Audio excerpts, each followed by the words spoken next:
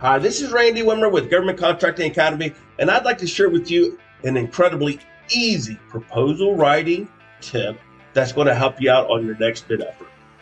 If you have any corporate credentials whatsoever, ISO 9001, Quality Management, ISO 27001, Information Security Management, CMMI Level 2 or Level 3 for either services or development, these corporate credentials place your company easily in the top 1%. If you have two, then you're likely in the top 0.1% of all U.S. small businesses. These logos need to be in either the header or footer of your proposal template.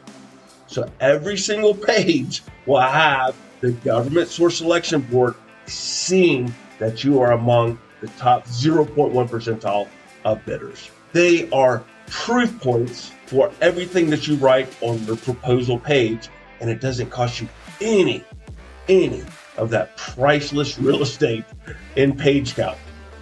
So if you'd like to learn more, download the 9 easy things to help your proposal win, the link below this video. I'm also hosting a webinar on the 18th of April and the 20th of April discussing how to write better proposals. I hope to see you there.